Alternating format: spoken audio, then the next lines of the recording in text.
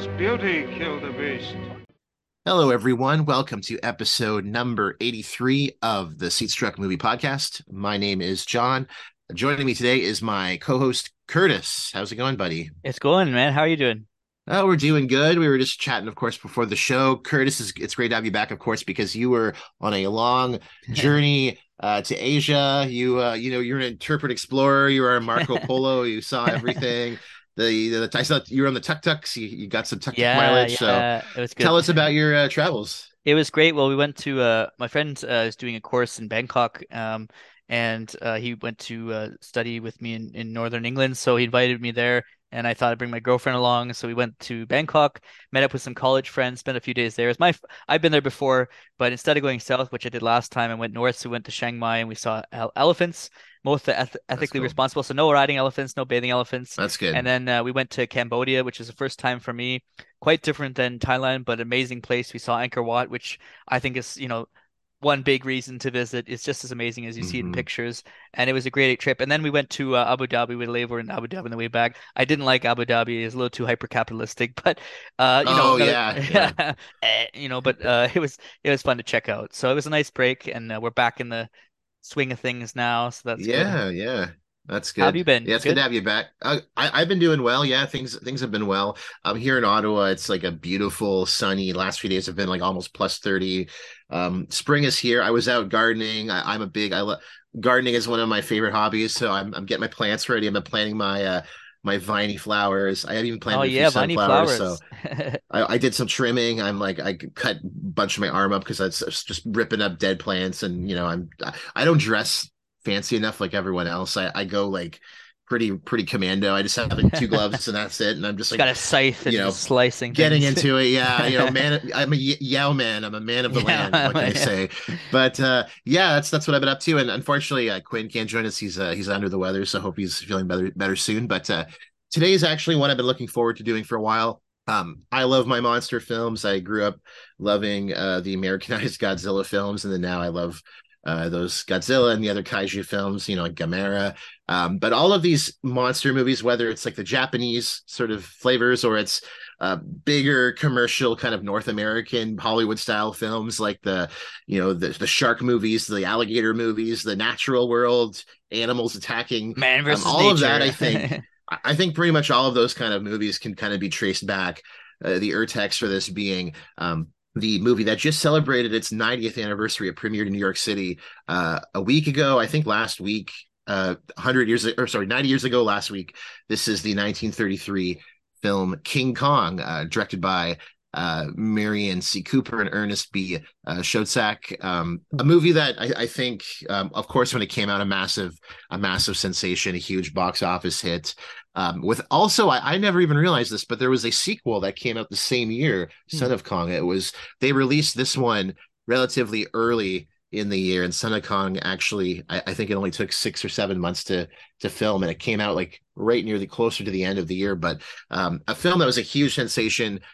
We've seen, of course, King Kong is one of those classic figures in film history. I think we mentioned before with some of the other films we've covered, like or that we've mentioned in our what we watched, stuff like The Godfather. Even if you haven't seen it before, you've probably seen it by proxy of The Simpsons. Like you've seen every scene parodied in like everything. This, Uh, ironically, of course, this film also was, sorry, coincidentally, this film also parodied on The Simpsons as well.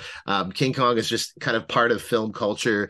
Even if you haven't seen King yeah, that Kong, you've probably iconic seen, shot at the Empire State. It's everywhere with the fighter planes going at him. yeah, him climbing up the Empire State Building, him on the top of it, him in chains, Skull Island, the Monster Island itself. There's so many symbols and shots that are in this film that have been And kind kind of of done kind, kind of a fun connection. Well, we know that Peter Jackson redid King Kong, but the Sumatran rat monkey, which is in Dead Alive, is actually on Skull Island too. So another Oh, piece that's of right. Yeah. nastiness from that island. Yeah, and of course, this movie, as mentioned, like this movie's had some kind of remakes, sequels, remakes. Son of Kong. There was a '70s King Kong remake with, I think Jeff Daniels was in it. I've actually, it's been very long since I've seen it. I believe Kong climbs up the World Trade Center in that movie. And of course, more recently, we've had adaptations like, as Curtis mentioned, the Peter Jackson one. There was and now more recently, Kong is in the MonsterVerse. So Kong, Fighting of Godzilla. course, has a long association, as the rights were owned by Toho. They did King Kong versus Godzilla, or Godzilla versus King Kong. I always mix them up, in the early '60s, and then of course recently with Godzilla versus King Kong and all those. So still a relevant figure today in film. So we'll talk more about King Kong when we get to it. But before we do. As we always do, getting into our watch list editions, new stuff that we've added or want to check out that we're interested in watching. So, Curtis, anything new on your list? Yeah, so I had a couple added to my list too.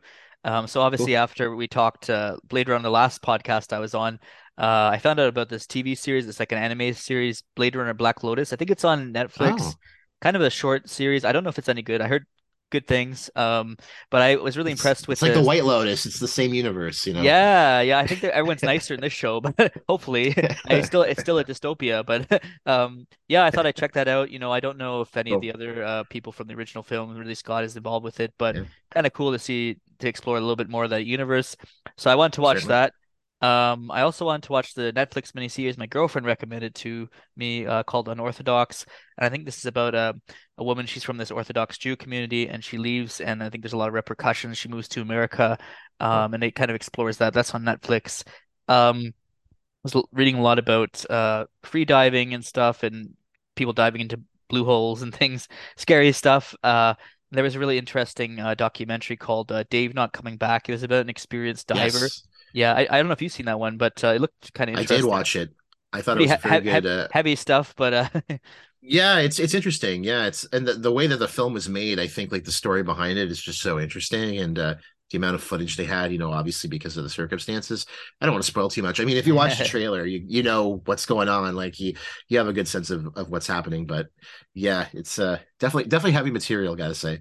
Yeah, I never go easy with those documentaries. And then the last one I wanted to watch was it's a new Netflix documentary. And Netflix, sometimes they have some really good ones. This is called Money Shot: The Pornhub Stories. You could probably guess it's about the Oh, Pornhub, which is a huge industry too, but not without its controversies too. So I think this kind of explores a lot of the nuances, what it's like for the performers. Unfortunately, my access to Netflix is kind of not available right now, so I might just get my own account and try to watch it too. What did you add to your watch list?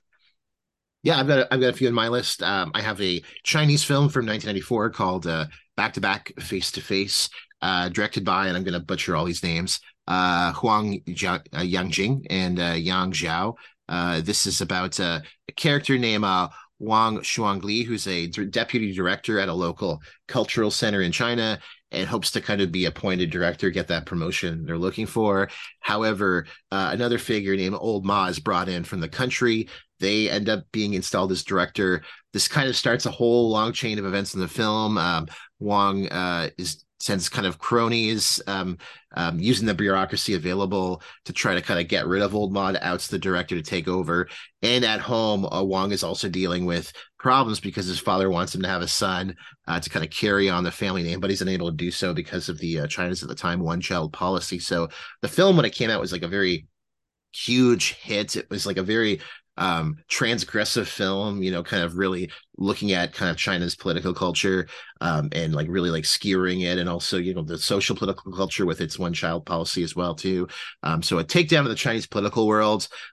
This film had pretty big downstream consequences. I think Young Jin also disappeared for like 4 years after the release of this movie. They never said that they were in a prison, but it was like they didn't make another movie for 4 years, and ever since they've come back, all they've made is propaganda films. So it's like, okay, Hmm. something happened here. Yeah, So I someone really trying want to to shut check them it up. out. Yeah.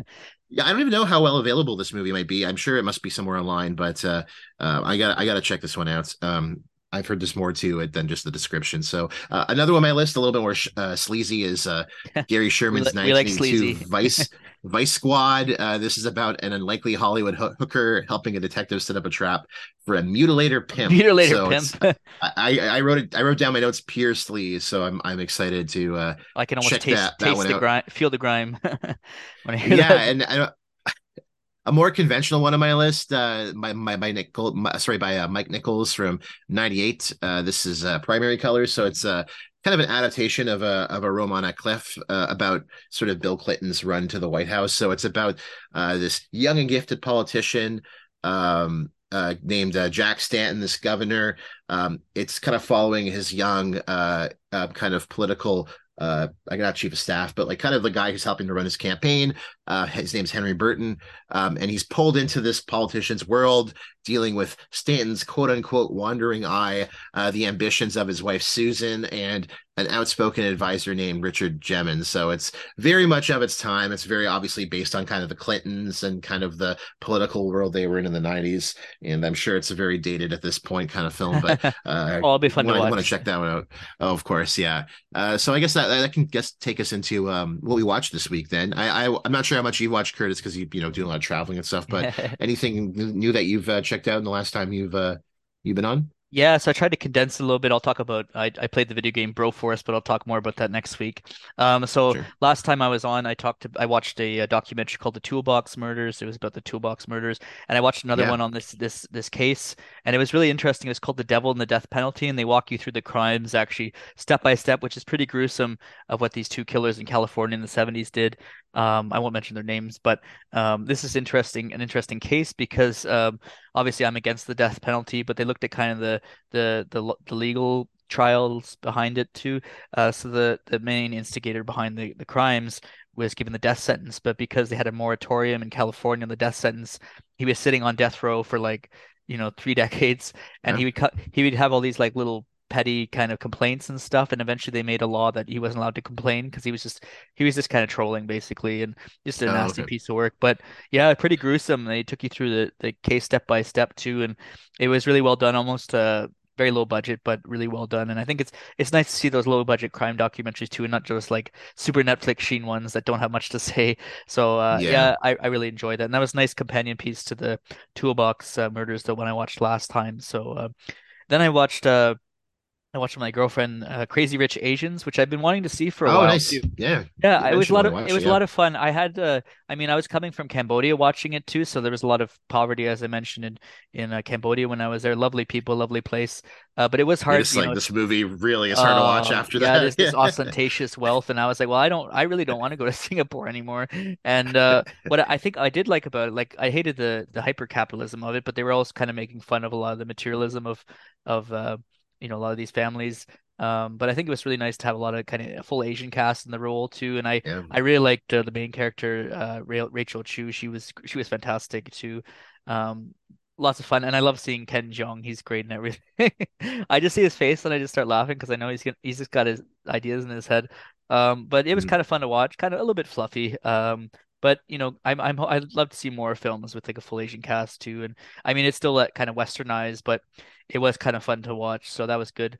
And then I watched Poetic Justice, which is a film with actually starring Tupac Shakur and Mhm. and Janet Jackson in an unlikely kind of relationship. This came out in 1993, made by the wonderful John Singleton, one of my favorite directors. He did Boys in the Hood and actually another film, Higher Learning, which I also really liked. Okay. The film also co-stars Regina King in an early role too, and it's about this woman and her boyfriend's been killed in front of her, and she writes poetry, and then she goes on a road trip from LA to Oakland. Oakland's in near San Francisco in California, and she goes with her love interest, who's played by Tupac Shakur, who's this postal worker. And I mean, great setup. The first half hour, 45 minutes were really good, I thought. I liked the chemistry between the two leads, and I thought it was really great role for Tupac Shakur too, because you always see him as this kind of tough guy, but he has this kind of more vulnerable side to him here too. I mean, not uncontroversial, but and I think it was nice too to have more African American female voices as a centerpiece here. Where it started to kind of go off the rails was when they went on the road trip. I just felt it lost a lot of that kind of nuance. And I think what John Singleton does really well is he captures communities really well. So when they're doing road trips, I feel it was a lot of loss. I didn't really know what the point was, and by the end, I kind of my mind was kind of meandering, which is too bad. But Zone out. Yeah. yeah, I think if you like his work, and I think if you're interested in seeing Tupac and Janet Jackson in more kind of diverse roles, this is worth checking out too. And obviously, Yep. he always has a lot to say in his films too. So, but just not my favorite, I think. And I watched which what I did think was great was well, we saw a lot of elephants in Chiang Mai. I was in an English bookstore and I got a book on the Elephant Man, who is also known as Joseph John Merrick. Merrick. Yeah, Oh, Joseph Merrick. Yeah, so it's he was a Victorian man who is severely disfigured. We think he might have had nowadays they're not really sure, but maybe Proteus syndrome too. So severely mm, disfigured, and he was kind of taken in by this surgeon. And David Lynch unusually did a film about him, probably his most accessible film, 1980, The Elephant Man, starring Anthony Hopkins as the surgeon and John Hurt, fresh out of Alien, as Joseph Merrick. So really well done, done in black and white too. I mean, some really kind of disturbing, Lynchian scenes. The beginning with the elephant yeah. and the mother, and I'm like, well, because the theory was that the moment the mother got knocked over by an elephant, so it led to this kind of malformed offspring, which is ridiculous. Mm, But yeah, it's really well done, very sensitive to. I mean, it really makes you care about Joseph Merrick, which I thought was well done and yeah. really moving story. So it's not like a lot of Lynch's Great other stuff. performance too, I think. Yeah. It's William Hurt, right? Who does I know it's John Hurt, I think. So oh right out of sorry, yeah, Alien. yeah. Yeah, so he's really good in it, isn't it? You don't even recognize him because the makeup was incredible. And I think they created the makeup category after this film because it was just amazing. So that's pretty cool. And then I watched last one I watched was another film that I really enjoyed, James and the Giant Peach, childhood classic too with Miriam Classic, yeah. Margolyes, yeah. And it's about We're a boy. family, we're Yeah, family. right I still have now. all the songs in my I, head. I I mean, just watching it again, this is a children's film. I mean, it's Roald Dahl, so it's always quite a bit dark. Yeah. But like, man, how insidious are those ants? Like, they're like, careful, the rhino will get you. They just killed like our siblings or whatever, but they might kill Yeah, my pretty nephew creepy. too. Yeah. And I was wondering if there's like a magic realist side to it too. I mean, I always take the film at face value as I do with all of Roald Dahl's other stuff, but I mean, the black rhino is like a metaphor for trauma, and I mean the bugs represent kind of a surrogate family, and I'm like maybe he actually immigrated on a ship to New York. I have no idea, but Mhm. I mean it was great watching. And again, my girlfriend didn't know she'd like it. She loved it. Really beautiful, the stop Oh, motion too, nice. really moving story. I think Henry Selick did it, who did Nightmare Before Christmas, and I think it's as good as it could have been. So great movie, especially if you like Roald Dahl's books. What did you Certainly. watch this week? Yeah, I watched quite a few things. I'd watched some stuff kind of earlier last week. So um, watched one on Arrow. This one I believe is by I think this one is also produced by Charles Band. So it's part of like the Full Moon kind of production company. This one is the 1978 film Laser Blast, which is in a nutshell is about this kind of teenager, and I think it's in California. Yeah, and he's kind of a loser, but we see earlier in the film there's this like strange alien who lands who has this laser gun, and these cute little like stop motion shellless turtle creatures like come down and they like kill him and they fly away, but they leave the big laser gun, and the teenager ends up at some point picks up the laser gun. He's like has a goofy scene where he's kind of pretending to shoot it and then finally shoots it and blows up and kind of sets him on a rampage, going after his bullies, and the gun also kind of like possesses him in a way, and it's Oh. I mean the movie is honestly pretty mindless. Although I will say there's about I think six slow motion car explosions in the movie where they blow up a car, and it happens and you're like, wow, that's cool. And you see it five more times after that, so I thought it was pretty funny. So if you love Recycled slow motion footage. car explosions, this is the movie for you. I love the little alien turtle guys. I thought they were very cute, though. They don't really show up all that much in the movie, which is kind of a shame. But it's on. I saw watched it on Arrow Video, so it was a pretty good experience. Also, finally watched for the first time a movie that I've been wanting to check out for a while, Interstellar, the Oh, right. Christopher Nolan That's movie. a good one. Um, it's kind of, I'm getting kind of annoyed because recently Avatar, the new Avatar came out, and everyone's like, James Cameron, you vulgar tourist. We love James Cameron. Oh, he's so great, even though like, his personality's a total fucking dick, but everyone loves him. And Christopher Nolan, oh, he's cringe, bro. Tenet sucked. I don't know. Christopher Nolan, like this movie fucking rocked. I Yeah, was it's very it's blown away by great. this Very movie. pro science too. It's great. The way it kind of handles its material, the science of space travel and kind of the theory of relativity with time and space, I thought the movie was very captivating. And God, just They fucking I was an they have emotional wreck they watching have this that movie. great scene too where they like he just shuts down the Apollo Hawks Apollo hoax people, and I was like, I love this already. I mean, yeah, it's been a while. I'm actually want to revisit a lot of the Christopher Nolan stuff, but I mean, I would have a hard time saying this isn't probably his best movie. I'm actually fucking kicking myself for not seeing this in its original run because it's got like a 70 millimeter like IMAX Hmm. release when it came out, and I'm like, I was watching it on my TV behind me, and it looked amazing and it was beautiful, but I was like, if I had watched this back in the day, I would have like been tears in my eyes, like I would have felt like total euphoria. I thought the movie was just very emotional, very powerful. I loved Matthew McConaughey in it. Anne Hathaway was amazing too as Dr. Hmm. Brand. I love how like the film kind of dealt with like the idea of, space is silent. There's no sound in space. There's nothing for sound waves to bounce off of. And like there's some really great scenes. The movie has a great Hans Zimmer score, but there's a lot of really great moments in the film where they kind of cut away from the score. They do something different with the sound than you'd expect. Like that great Hmm. scene where the guy's freaking out and he puts on the headphones with the kind of nature sounds, and you feel like you're walking into like a little nature booth or something at like a museum, or it takes you there. And I felt calmer in that moment. And there's some really great And sound work. I there's think it's like without yeah. spoiling it too, I think there's a really interesting pseudo continuation with between this film and The Martian with Matt Damon's character because he's kind of Yeah, who nice in put this the beers movie. in it? Yeah, he's kind of an asshole in this movie, but like The Get this Martian, guy a plane home already. Jesus, get him off this fucking planet. yeah, don't let his mind rot. Yeah, yeah, I loved it though. I thought it was brilliant. Yeah. Yeah, I was blown away. I was like, I can't believe I finally watched it. Like, I should have watched this years ago.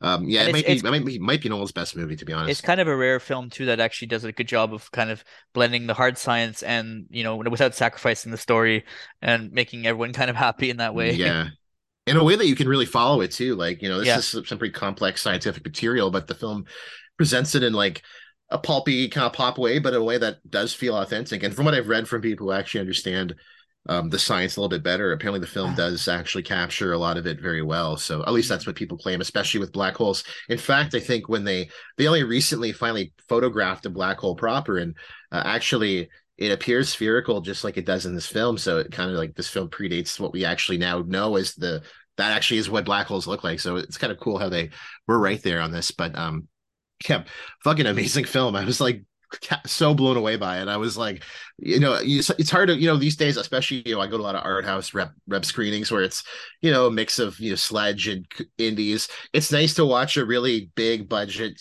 proper theatrical thing that just floors you. And I think, we really got to be nicer to Christopher Nolan because he's kind of the last one. He's one of the last ones. Oppenheimer is going to be coming out, I guess not soon, probably near the end of the year. It's getting delayed, but I mean, there's no one else out there quite doing it like him. And we actually kind of have Christopher Nolan to thank for being one of the last guys to really push for cinemas and releasing in these theaters. So, I mean, hope Oppenheimer's good at the very least. I didn't see Tenet, but people complain about Tenet all the time. So, Yeah, it's not um, bad, but it could be a lot better. yeah, so I'm also been watching. I've been catching up on my Godzillas this week or yesterday actually. I was in the theaters for a anniversary screening, so I've been catching up on my Godzillas. The last one I had watched last week, I'd mentioned Invasion of the Astro Monster. Very boring, very placid film. It's the first like King or the second King Ghidorah movie, and it's a total snooze. But don't worry, folks. 1966, out comes Ishiro Honda, who I love, but in comes Yun Fukuda, who's directed the next kind of series of Godzilla films, directed this one, Son of Godzilla, and also directed a few other ones like the first Mechagodzilla movie, Gigan, Megalon. Yun Fukuda, he's a bit different from Ishiro Honda. His movies are a bit sillier, campier. Um, Even the Godzilla fights, the choreography feels more kind of like a pulpy Batman style. But I watched Ibra, Horror of the Deep, or also known as Godzilla versus the Sea Monster, which is, in my opinion, a great film and a very underrated Godzilla film. One of the best of the Showa era. A movie. What I liked about it was just like there really isn't that much monster stuff, which usually is a red flag in these movies where it's like, you're an hour in and there's like no monster action. You're kind of like, what's going on? But in this film, it's actually quite captivating and fun. It's about this brother who's his brother is kind of lost at sea, gone. We find out he's actually on the island with all the Mothra people doing their, Mothra song and doing all that. And he's trying to go after him, and him and his friends they try to win this like dancing contest to get a boat, and they don't, but they end up stealing a boat. There's actually a guy already on the boat who claims to be the owner, and they take off, and they find out he's actually a thief himself. He had robbed a bank, or he robbed pachinko machines, and he's actually he doesn't own the boat either. So they're all kind of in on it, and they end up the guy takes him out to sea. We meet Ibra, who's the big monster in this movie, this like giant crab thing. Really cool. Real design. It looks just like a proper large crustacean, and pretty cool with its little pincers of grabbing people like little peas on a plate and eating them. The ship breaks apart, they land on this island, and it's a little bit of like a little 70s political thriller kind of thing. It reminded me a lot of those like Guy Hamilton, James Bond movies, because I've been watching a lot of those. So like a lot of the like late Connery, early Moore, like Man with the Golden Gun. Even like a little bit of like not Diamonds Are Forever, but like Spy Who Loved Me, like a lot of these movies with like these island locales with these secret bases. There's a bit of that with this kind of like organization on the island. And of course, our good old buddy Godzilla is taking a big long snooze here as well too. But yeah, this movie really fun, really colorful. It's a nice change of pace. I love Ishiro Honda, but God, he's a little bit of a snooze at times, very slow. This one is really fun, great choreography. I love when Godzilla's fighting, when they're taking on Ibra, like he has like the cool the surf rock kicks in. It's very swinging and very bold. It's a much more engaging film, and the ending of it's really kind of fun too. So I think Ibra is great, and I had a blast with it. So really great entry to the Godzilla series. Other ones I watched a Netflix one from 2018. Actually, my wife was watching it, and I was kind of like in and out, and then sat down and watched it, called How It Ends, kind of a big budget disaster, well, not big budget, but a disaster film about some world cataclysmic event. And then there's a guy he's with his father-in-law, and he has to drive to meet his wife. Anyways, the movie blows. It's so boring. Forrest Whitaker's in it. God love him, but the movie's a fucking mess. I don't care if it's a cataclysmic event. It doesn't matter, because I don't know what the fuck's going on. They don't actually really explain anything. Like, you don't really know what's actually happening. Like, we know there's an earthquake, and otherwise, like, things just seem to crazy stuff happens, but there's no real rhyme or reason for anything, and it was just really boring. Just a mindless movie, so didn't like it all that much. And the ending was like the ending was dog shit. When I saw the ending, I was like, that's it, that's the ending, that's how you end this movie. It was one of those reactions, so not good at all. It didn't even live up to its name. Yeah, it didn't. It did not live up to its name. That's a bit of a spoiler, but it definitely did not it did not live up to its name. Yesterday I also went out to the theater, so I'll wrap this discussion up.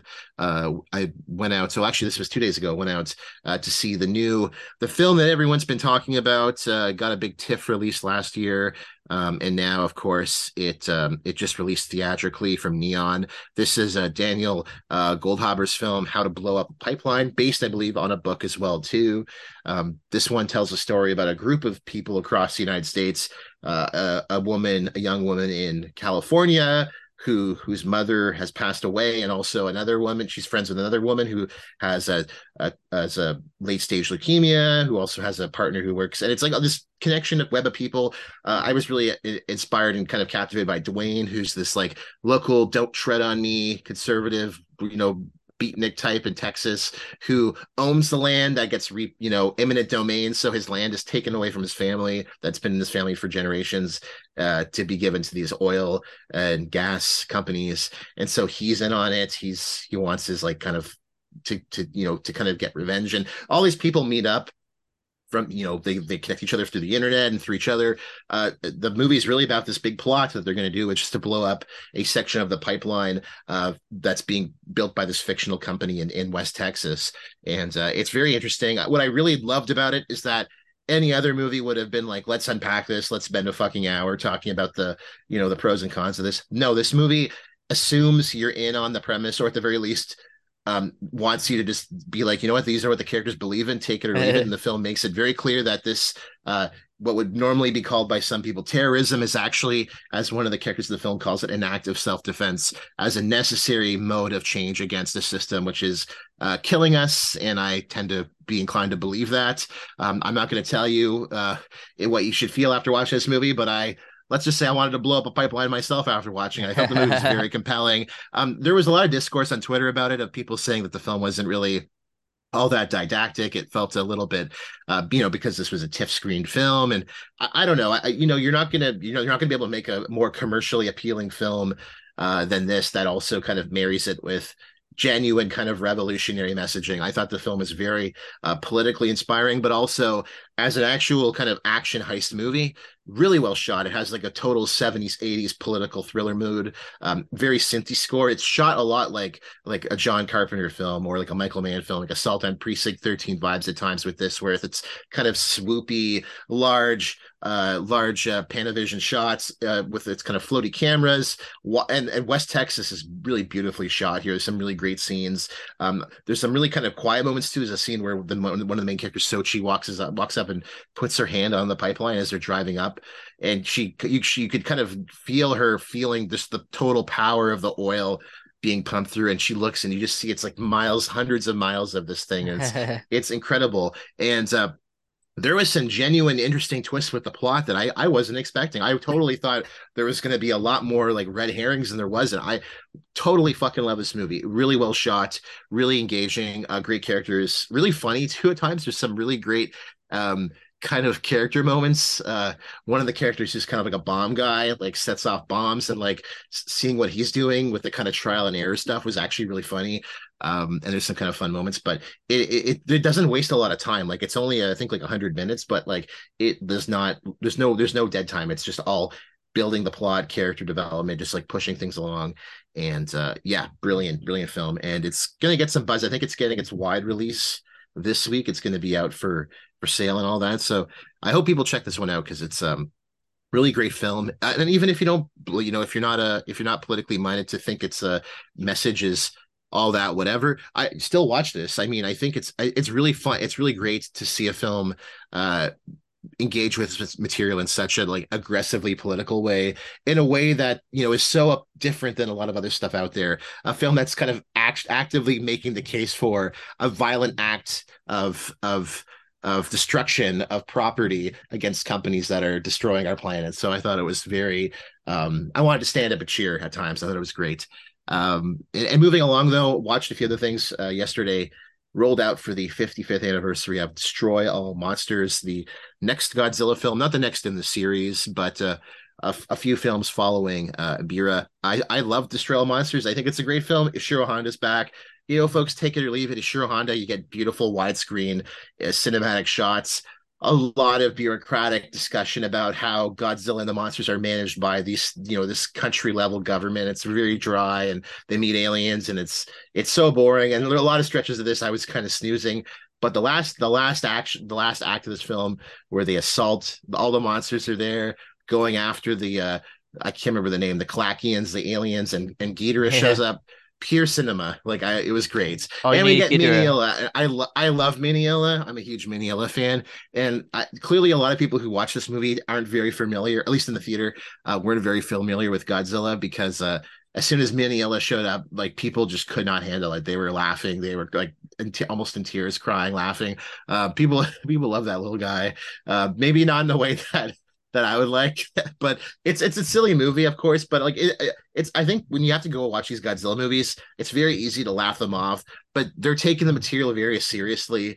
This means something to them. If you go back to the original Godzilla, of course, a metaphor for a post-nuclear world, post Hiroshima Nagasaki bombing world. Like this is material that actually meant a lot to the people who made it. So I would say if you go into these movies looking to ironically laugh at them, you're being a little bit disrespectful, but that's just me. But yeah, that was that one. And then just to wrap things up, secret screening last night at Mayfair. I know they don't like to people usually mention the movies they show, but we have a small audience. So I'll just say their movie was the 2019 film that was actually reshot stuff that was done in the 90s. They filmed new stuff. They released it, kind of like what they did with New York Ninja with Vinegar Syndrome. This is the 2019 film, Masked Mutilator. a weird, strange film. It's kind of like one part slasher horror by way of a wrestler who like chokeholds people to death, and another half is kind of like a movie, kind of like Friday the 13th Part 5, like a bunch of teenagers in a halfway house. They're very troubled. It's a little bit of like a weird, very special episode type movie, and then it cuts to that to like horror stuff with some sleaze in between, with like a character who's like, the script was clearly written by a horny guy. Like the dialogue between the two girls in this movie was just laughably bad, like horrendous. The crowd, we loved it. There was some pretty big laughs in the crowd, including a part where one of the women who takes a very long gratuitous shower scene where she's very massaging her chest and washing her chest very vigorously, more than any other part of her body. Later in the film, she says to one of the characters, "Oh, I just took a bath," at which point one person in the crowd said, "You just took a shower," and we all fucking like died. We were laughing, so that was pretty funny. Yeah, not a great film by any means, though. Don't watch it. So that's about it for me. Yeah, really ending on a downer there. But now we're moving into not a downer at all.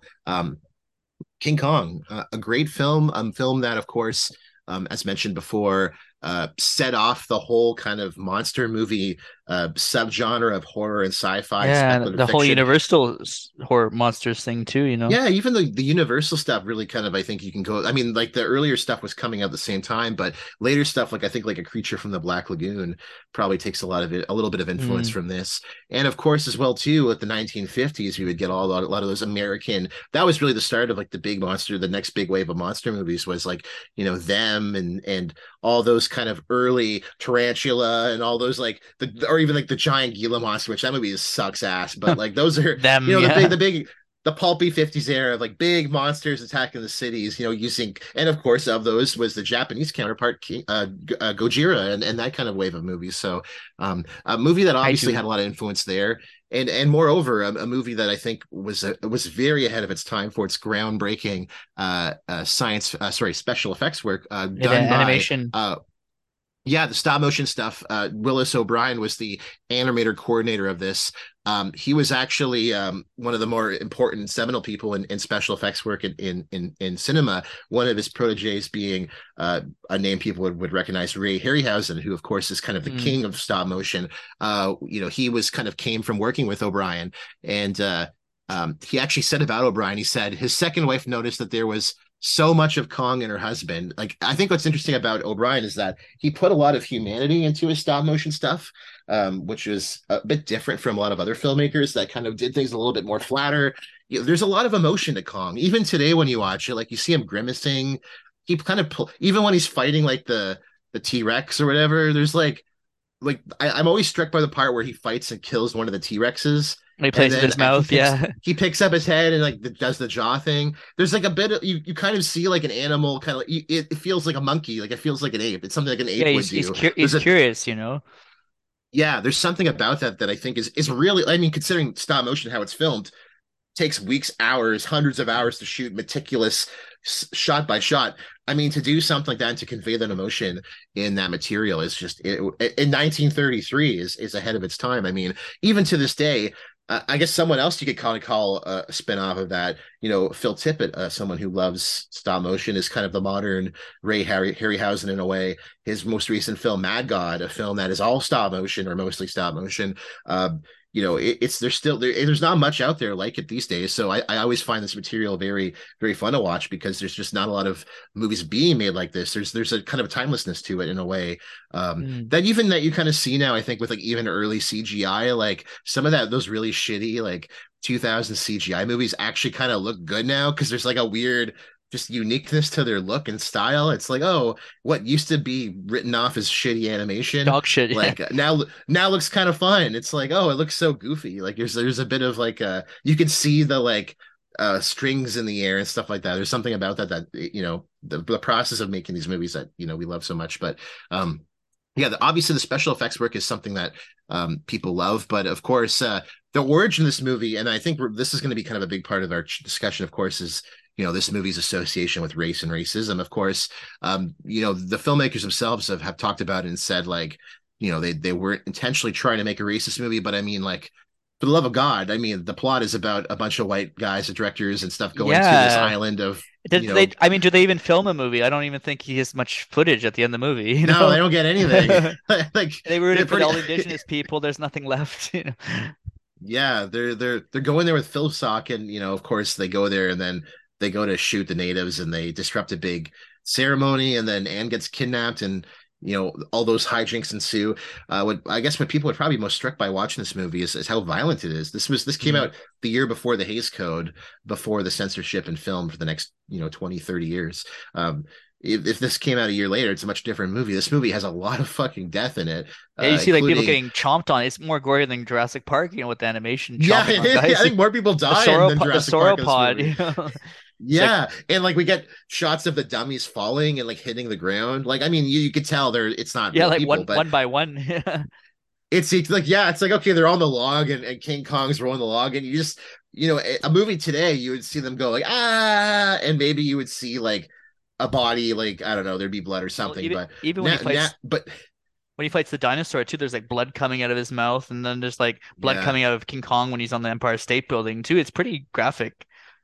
Yeah, and I forgot, like, even when he climbs up the building, when he's trying to grab Anne and find Anne, he grabs that random The woman wrong from the girl and bedroom, throws her away. and and he just throws her away. He's like, she's screaming and just chucks her. I'm like, this movie has a fucking body count. Like, more, this King Kong has killed more people than like Jason and like Freddy combined in this movie. Like, it's this movie's got a very long kill count. But going back to kind of what we're saying about sort of its origins, like this movie actually kind of came from a wave of like in the 1920s, like, when the talkies kind of came about, this period of time, there had been kind of a wave of like monkey and jungle movies. These were kind of like ostensibly kind of like proto like Mondo movies in a way that we would get with like the Italian filmmakers. So, one of these films was Ingagi, which came out in 1930.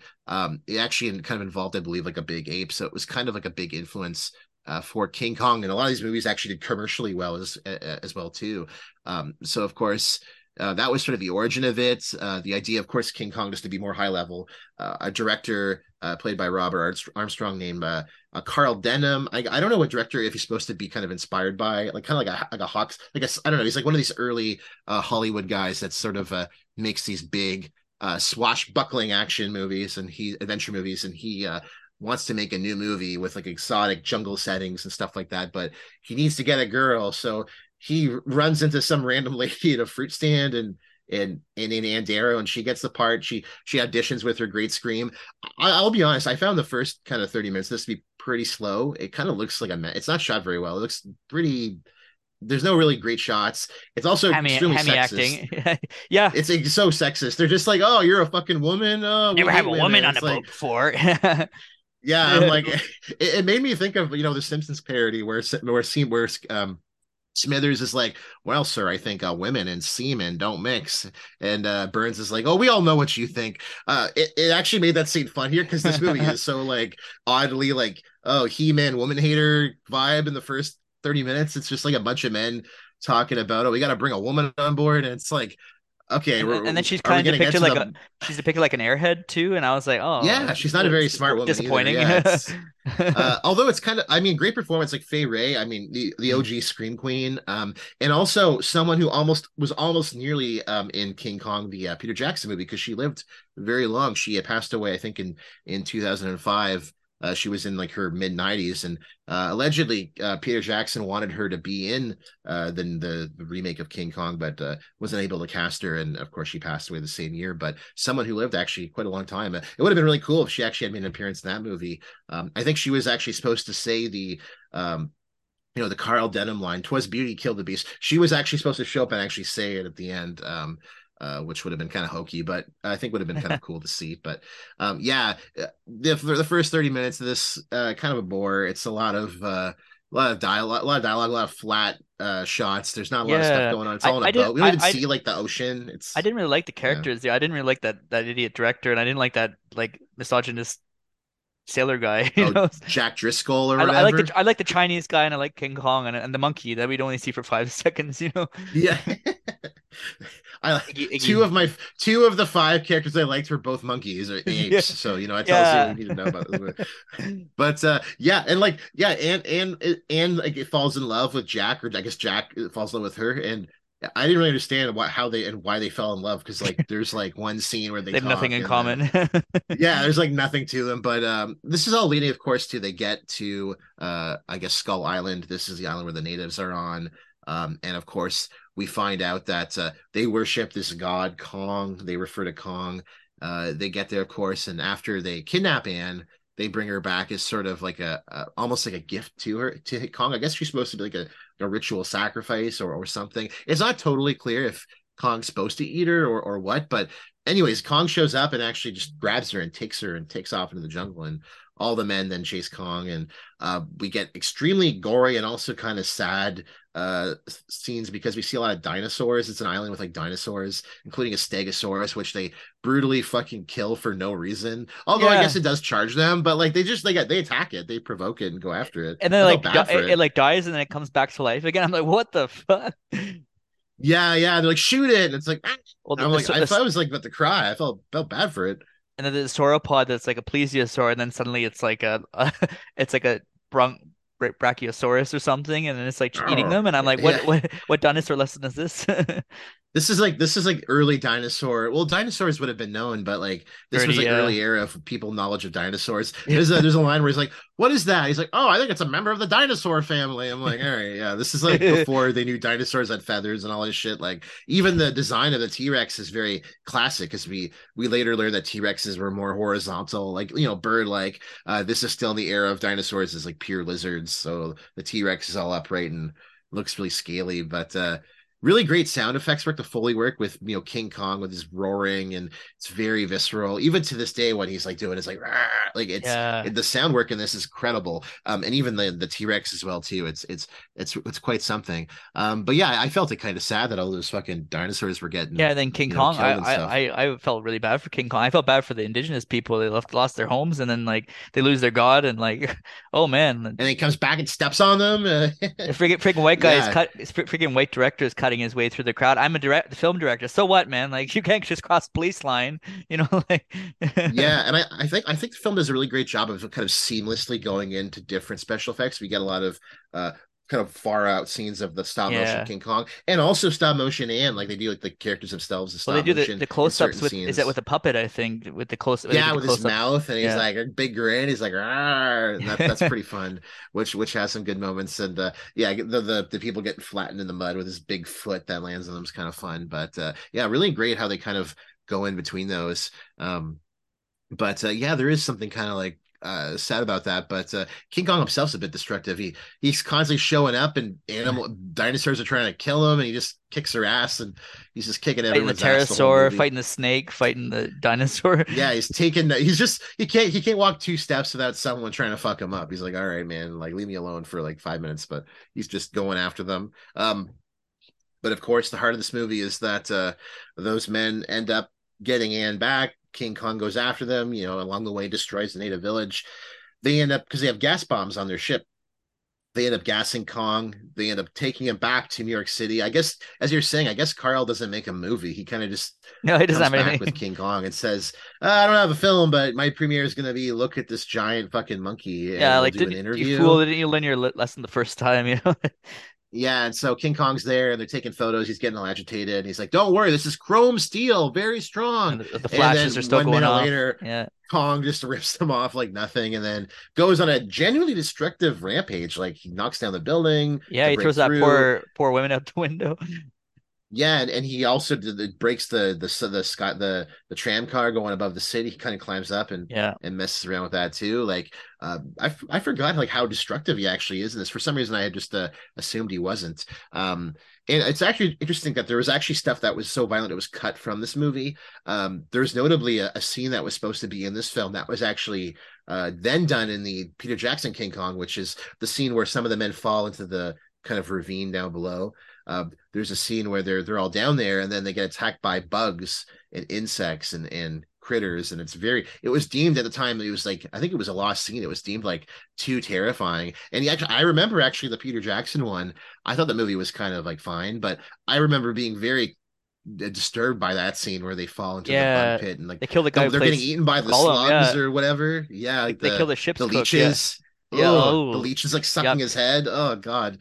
Yeah, it's very scary. And but what's interesting, I think it was actually on the DVD of that movie was that Peter Jackson actually found like original material from King Kong, the original King Kong, and actually reshot and redid the lost bug scene. So on the DVD, I think it's on YouTube as well. If you search like King Kong bug insect scene, you'll find he actually recreated it and did like a restoration of it, and it's really good. So we'll talk influences. Peter Jackson, of course, is someone who was very influenced by King Kong, and kind of a whole generation of filmmakers as well too, Yeah, where took a Harryhausen lot of too, inspiration. as a Yeah, protege. and of course, yeah, and certainly, obviously, overseas in Japan with Ishiro Honda, with all of his kind of big budget. Not even, I think Ishiro Honda, people just assume Godzilla, but Ishiro Honda did Rodan, Mothra, Frankenstein versus the whatever the Gargantuans were the Gargantuans. He did a whole wave of very similar style movies, obviously in deference to King Kong. But King Kong doesn't last long in New Even York, gets even shot even the and Lost killed, World and too, like the yeah. Jurassic Park, you have that scene where the T-Rex comes to LA, I guess, and that's kind of like King Kong too. Yeah, that's right. I didn't think about that, but it's like, yeah, it's like the creature on the island is now in America, and King Kong is he's in the heart of world's capital and the tallest building, then the tallest building of the world. Of course, then shot down by the planes. In a very heartbreaking scene. I felt so bad for King Kong, where Yeah. he's actually bleeding, and he kind of touches his chest and sees the blood, and He's gonna die. It felt like a little bit yeah. of it's interesting seeing that before World War II, as well in the rise of the Nazis in Germany, because there's a lot of like American exceptionalism there too with testing Mhm. the planes and everything too, and and the film director's attitude too, and that's kind of interesting coming before the war. Yeah. Kind of a hint of America's role to play in the war and beyond, which is Yeah, I interesting. thought about that in the fact that it's ending in New York, Mm, which at then was kind of rival with London for capital. And then, of course, as you say, following World War II, the United States is the world hegemon, New mm. York City as the ultimate city of the world. And, King Kong being the symbol of that, climbing on the building. Yeah, it was very much kind of coming ahead of its time there. And, yeah, it's a heartbreaking scene too, where Kong and I did kind of laugh because when King Kong falls off the building, like you see the puppet fucking fall Oh, and he hits his head a few hit the times. side of the Yeah. tower and fall. I'm like, damn! Like I rewatched the Peter Jackson version. You don't see him actually like hit; you just see him fall. It's very emotional too Yeah. with Naomi Watts, where he kind of slides away. It's It's very very sad. sympathetic. Yeah. It's sad in this one, but it's like, oh yeah, it's like when the guy falls to the Titanic and hits the propeller. It's like, oh fuck! It's like the scale of it is pretty. It's horrible to watch. It's I just mean, like, you feel that hit oh on the way down. yeah, but yeah, Godzilla, sorry, not Godzilla, Jesus, King Kong. I'm mixing up my monsters. King Kong is sadly dead, and then Carl Denham gets in that line. Twas beauty killed the beach, which is it's a very well read line, but doesn't really make a whole lot of sense. I don't know what they're trying to go with the theme of this movie that like cause beasts to die. Like, I A don't know. woman I don't. killed They King keep Kong. they use the beauty and the beast thing as sort of like a motif. Like at the beginning of the movie, there's that like title card with like the what is it like old Arabic The old proverb, and Arabic it's like proverb. Yeah. I'm like, is that true? I need to see a citation on that. Like, Yeah. Is that is in the this like Quran a or where is it? is this apocryphal? I don't know how true this quote is. Yeah. But yeah. So, anyways, King Kong, of course, um, massive success when it came out. It released in New York City. It had a ton of buzz. It was an interesting film too because post production, a lot of audio stuff was really kind of cutting edge at the time. The Foley work for the monster sounds.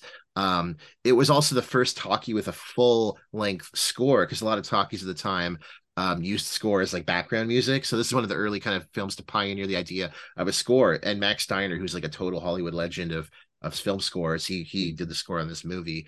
It's one of his earliest scores as well too. He actually took influence from opera, so he used like leitmotifs and stuff to kind of make the music more emotive. So it's a score as well, an influence ahead of its time too for score makers and people like to come like with I think with stuff like John Williams. I think takes a lot of influence as well too from some of the Max Steiner stuff for his films. Of course, when this came out again, release pre Hays Code, so they did actually, as mentioned again, cut out stuff, the insect scene, some of it, and also when this was shot over and overseas as well too. When they released it, it also had some cuts there as well too. Um, but yeah, the original insect footage is mentioned. That footage is now lost. Although again, some of it remains, and Peter Jackson was able to use some of it for the restoration. The film as well too was actually lost for a long time. Back in this day, of course, film preservation was horrendous. Nitrate film, of course, was famously flammable and would get destroyed and catch fire.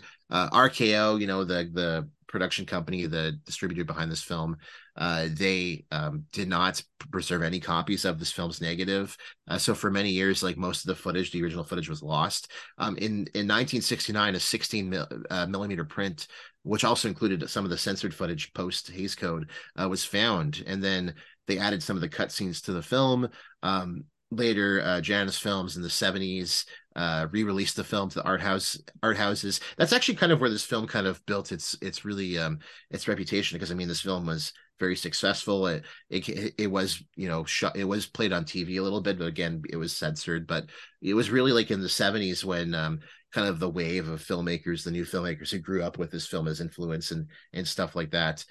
This film really kind of started to kind of build its reputation. And that's where you get a lot of filmmakers like Peter Jackson, who they were growing up, would have watched this film as a kid then. And again, this had a 4K restoration a few years ago. It actually took 6 years to do the restoration from the source film print. So this was a very slow process. This also is another film we mentioned before. I think with Casablanca, some of these films got like colorized on like Turner Classics. They would do like the colored version and they look terrible. This film also got the color. I've never seen it in color, but I'm sure it looks so bad, but it got the color treatments. Although again, it's not like Casablanca where it's a noir and it's very layered and shadowy. Like this film, I found it cinematically, at least the first half, to be kind of placid, but when it gets going, I think this movie really kind of purrs along. There's just a lot of like nonstop action, and it's for a 1933 movie. You got to keep in mind like the time and place, like very Well, ahead of its time. I actually really liked it too. Like, I mean, I find I have problems with a lot of pacing with a lot of older films, but this one for me was Yeah, consistently good. I think it was because I knew what was coming, like going to the Skull Island too, and there's that kind of tension, getting to Skull Island too. But yeah, once it gets going, it's off the chain basically, like King Kong. yeah. Yeah, like King Kong. And yeah, what's actually interesting is that nowadays, like the film is well regarded. At the time, it was also pretty well regarded. People thought it was just a very thrilling, just blockbuster, kind of a proto blockbuster. It kind of became like a piece of, like, as Pauline Kael called it when she was talking about the 1976 remake, she called it like a pop deity. Like King Kong was just up there with like all like the Universal monsters, just like an upper echelon of like back then of like the film world, an item of film history. In 1975, King Kong was named as one of the 50 best American films and was also rated as such in the 98 list. So this movie's been kind of considered one of the best American films now for like going on 67 years, for better or for worse, because I mean that means it kind of gets canonized above other stuff.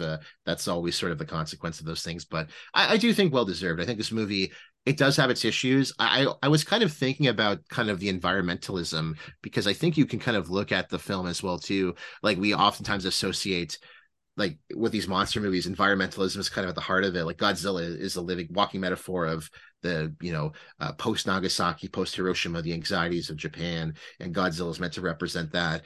And I think like in this film, Kong is like the god of an island, of a place that has no modern influence of like capitalism and human business. And where does Kong end up? Dying, getting shot to death on the tallest building in the world, in the world's capital of capital and business. So and the fact that the filmmakers say the movie's not racist when the movie's about a bunch of colonists going to an island and like destroying it and taking its god away, like there's And something deeply racist about that. the white woman's like suddenly the hot topic, as soon as she appears, they're kind of always putting her on a pedestal. Yeah. Yeah, and of course, I mean the iconography of the film of like the monkey holding the white woman. I mean, King Kong has been cited in a lot of stuff in context for it being racist, or I put on our document, no one listening at home could see, but there's some pictures I put on. One of them is like the enlist U.S. Army. I believe this was for the Second World War. It's a picture of, it looks just like the King Kong poster with the monkey holding like who looks like a Fay Ray, like a white woman, and holding a big club. It's supposed to be like a Germans. It's like, destroy this mad brute. And very recent controversial, well, less recent, but a few years ago, or maybe this was like a decade ago, Vogue magazine did a cover with LeBron James holding Gisele Bundchen, and she's kind of posed like Fay Ray, and he's kind of has his arms out with the basketball, yelling, posed just like King Kong, and it kind of brought up some controversy because, again, with the association of Black people with these kind of films of being depicted as like as ape-leg or stuff like that. There's a long kind of sordid racist tradition in kind of film and entertainment as well too, going back to stuff like even outside of film like Human Zoos, the idea of people being taken from these lands, Black people, people of color, and being depicted as savage or not unhuman like, and there's a deep racist kind of history. Yeah, and I mean with they don't respect them too. He goes and he's just starting to film too. There's no consent too, and that's one thing my girlfriend and I noticed too. There's no consent with filming these cultures too. There's no respect shown. They're just kind of automatically expected to kind of they just show up and start filming them. Yeah, and they get rightly pissed off. Like, this is a religious ceremony. I mean, I throw a spear. Disrespecting. Yeah, like they're like, this is disrespecting our ceremony, and I mean they're right, actually. I mean, this is coming from the legacy of 19th century kind of colonialist texts about this stuff, often played for laughs or getting enjoyment out of the exoticism, and it is deeply problematic at the minimum. It's a white man's burden all over again. Yeah. Exactly.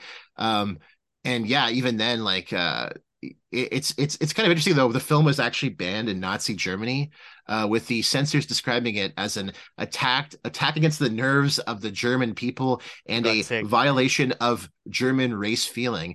However, according to the confident Ernst, I can't remember his name, but apparently Adolf Hitler was fascinated by the film, watched it several times. So, noted King Kong lover himself. But it's kind of, I found it interesting this movie was banned there, considering all things considered. But I think there, some scholars have also looked at the film kind of with its race and also romantic, because I mean, King Kong's not in a romantic relationship, but he is kind of enamored by Faye, and there's the whole Beauty and Beast thing, the idea that he's kind of like seduced by her or like captivated by her beauty. They kind of also view in the lens of like interracial romance, the idea of King Kong as this ape-like creature, kind of other thing. Yeah, and so there's definitely that to it. I went into this movie thinking, the racist angle, it's not gonna be that bad, and I kind of came away being like, you know what, it is pretty racist. Yeah. It is pretty bad. When I watched it too, I was trying to suspend my contemporary critical thing, but you can't just unsee it, right? When you watch tough, it. Yeah, but I mean, I will say, if for that reason alone you can't watch this film or you don't like it, I mean, I'm not going to hold that against you. But I will say this film, it fucking rules. The special effects are incredible. You could just like YouTube, if you don't want to watch the racial elements, you could always just YouTube the battle scenes and stuff. But I feel like that's taken away from the film too. Just watching. I mean, yeah. I mean, if you do watch the scene where it starts off where they go after Anne through to basically New York, you're getting the best part of the film. To be honest, I think all of that stuff is really cinematic, really like engaging, really like audacious filmmaking too. The way that they use depth with stop motion of faraway scenes, using stop motion to kind of give you kind of a macro level look, and then the scenes where they're walking past the dinosaurs, where they're like smaller compared to the stop motion. The way they use that, it's really, really fascinating. So I think the film in that regard is really great. I guess we can then get into our ratings then about what we thought then. So Curtis, what'd you give King Kong? So this was my second time watching it. Obviously, I'm a big fan of Peter Jackson's King Kong adaptation too. So I actually watched that one before I had watched this one. A lot of fun coming back to it. There's just a lot I appreciate a lot more, like the animation sequences. Obviously, I think that's if you're looking for one reason to watch it, I think it's the animation sequences too. As I said, I didn't really connect with any of the characters. I mean, probably the Chinese guy and the monkey and King Kong, but like you said too, obviously King Kong's quite problematic too, because he's quite a destructive character too. But yeah, I did enjoy coming back to it too. I gave it a 3.5 out of 5. It's not my favorite Universal Monsters one. I think my favorite is probably the Creature from the Black Lagoon, and I'm kind of keen to see the Wolfman and a couple others too. But it was kind of fun coming back to it too. And I think for a black and white film, if you're looking for one that'll really hold your interest, I think this is one that's pretty consistent. So pretty good in my books. What did you think? Yeah, and I was going to mention as well too. Like, I can't remember the first time I watched this movie. I think I would have seen it probably on TV when I was younger. But I remember as well too the Peter Jackson one when that came out. That was a film. I remember seeing that. I had a friend, we wanted to go see a movie, and she was like, so we have a choice between King Kong and the Chronicles of Narnia. And I was like, all right, I want to go see King Kong. So that was the moment where I watched that. Also had a very good video game adaptation as well too, like a first person kind of shooter game, very odd game. But uh, yeah, I think this film is very good. You know, there's elements of it obviously that, looking at it from kind of a contemporary lens, as we mentioned, you can kind of obviously see some criticisms. I mean, the first half hour of this, brutally slow, boring, very sexist too. It's kind of tough to watch. It visually kind of looks flat. I'm kind of surprised how bad the first half hour of this movie looks. It's kind of uninspired, a little bit of like foreshadowing stuff, but it's very kind of on the nose. But man, when they get to Skull Island, when they're finally going after King Kong, that entire sequence, it's really, It doesn't really let go. fun. It does not let go. My attention was, I remember recently I was just watching it on YouTube, and I put on like the video, and I was working, and I ended up just watching it for like 40 minutes. I was like, this is so fun to watch. Like, it's great. And you brought up a good point though. As a 1933 film, not many movies this older that can really kind of get contemporary attention to the same degree, like audiences. I think even if you put this in a room full of like teenagers, people would be into it and watch it. So I mean, again, a total seminal work ahead of its time, so influential for special effects work. And I love Godzilla. You don't get to Godzilla from King Kong, and Godzilla even fought King Kong because, again, Toho acquired the rights to King Kong, so King Kong's appeared in those movies, which is pretty fun. I gave it a 4.5. I wanted to give it a 5, but there were some elements to it. I was kind of surprised how boring like the first half hour was. I was like, oh my God, I'm like, I was looking at the top of the watch. I was like, oh, because my wife was watching with me. And then she's like, I'm gonna go to bed because she's like, this is so boring. It's Too it's slow. a bunch of guys talking about how women suck or whatever. She's like, okay, I can't really get into this. Heard So, enough. but once it gets going, it gets going. So I would say it's definitely worth it then for that. So, well, overall though, we gave it, I guess you and me combined, we're a 4 out of 5. So I mean, we're still pretty high on it. You kind of have to watch it. It's such an important film in film history. Like if you're a cinephile or someone cares about kind of, engaging with the film canon, the greater film canon, you're going to be watching this movie. This is something you have to watch. Something that set the stage so much for, early proto blockbuster filmmaking, special effects work to come with like 50s monster movies through to the 70s and 80s and all of that. So it's very interesting to that regard. A film of its time, and something that is still around. King Kong is still making appearances. People love him. He influenced a lot of filmmakers as well too. Like he's still there. He's still Infiltrated part of its the way lexicon. into the the Western subconscious, pop culture Yeah, subconscious. he's one of those characters that he's not technically, I guess, King Kong. I don't think King Kong's public domain, but like he might as well be. Like King Kong at this Yeah. point is, there's even like the Hanna-Barbera, like the gorilla is like King Kong. Like there's so many other things that are like, He's in some bar with next to Marilyn Monroe and Elvis Presley or something. and forgot to mention another famous Kong that was influenced by King Kong. Donkey Kong was also, of course, Yeah, influenced by that's King right. Kong. The original Donkey Kong game being Paulina kidnapped by the King Kong, or by Yeah, Donkey Kong up in he's the throwing the building, barrels. Yeah. and Jumpman having to go up, and then Mario. So I mean that was very much obviously inspired directly by King Kong. So influences everywhere. So even if you've never watched King Kong, you've almost certainly seen a parody of it, or you've seen some sort of adaptation. Why not check out the original thing? So definitely check out King Kong. It's also on the internet. It's I think I watched on Amazon Prime Video, but you can find it anywhere. You can go to the library. There's a copy of it somewhere. Definitely would recommend it. So that wraps up King Kong. I guess up next, then, what we're be watching next, we're going to be back to our Ridley Scott watch series. We're going to be checking out Legend. So I never watched Legend. Have you seen Legend before? I Is that have what you've seen watched? Legend. Yeah, I have to say Oh, cool. Tim Curry's it's worth watching for Tim Curry. A lot of the stuff with Tom Cruise in between isn't as good, but we'll talk about that more next week. But it's Maverick. yeah, visually it's dazzling. So I'm excited to hear what you think. And Tim Curry Cool. worth watching for alone. So Darkness. Yeah, we're gonna have a guest on as well too, Katie, who's a friend of the show. She had mentioned before on this program that she loves Legend. It's one of her favorite movies, so she's gonna be on as well too. Yeah, I've never seen Legend. I'm very excited to check it out. I think it's on Disney Plus, so I might just Mhm. watch it. Maybe probably not tonight, but maybe like tomorrow. I'll watch it ahead of time. Take some notes. So we'll be watching that. We got more stuff to come. My I next guess canon pick's coming canon soon too. films. Yeah. Yeah, What's your next one? I think it's Rolling Rolling Thunder. Thunder, I think. Yeah, I think Yeah. that's the one. That'll be fun. I've got one coming up as well too. I wanted to talk Back to the Future. Probably my favorite movie, like top It's a three, great easily movie. top two. Muddy. My favorite like mainstream like blockbuster film. It's yeah. I've probably watched Back to the Future more than like most movies. I watch it every year. I've been watching it every year since I was like 13. So I've seen it a lot of times. Love that movie. So we'll talk about that too. And there's also a special topic movie, a discussion I want to do. I haven't decided I want to do it because I kind of want to write some notes on it, but I want to do an episode talking about going to the movie theaters or cinemas. So like, what do we like about movie theaters? What's our experience as kids going to them? Do we have favorites? You know, we're all from Ottawa, so we can talk about Ottawa ones, but we can talk about ones that we've been to outside of Ottawa as well too. Why do we still go to the theater? What's special about the theater? Because I think nowadays, you know, people are less and less inclined to go to them outside of the like art house indie stuff. For better or for worse. So I mean, there's something to the effect of going to these places because if we don't, then all we're gonna get forever is like Netflix movies, and that's not good. Or like suck, Avengers 20 or whatever. Oh yeah, Adventures meets the Emily in Paris 13 or Oh, something. my brain cells are dying already. Yes, there's Fuck going to be the me. Avengers Oh. of the Netflix. Yeah, Uh, we're gonna get the very best. We'll get is Stranger Things, and I mean, you know, that's something. So we'll see. So yeah, that's what's coming up. So anything you want to mention though, Curtis, before you uh, wrap up?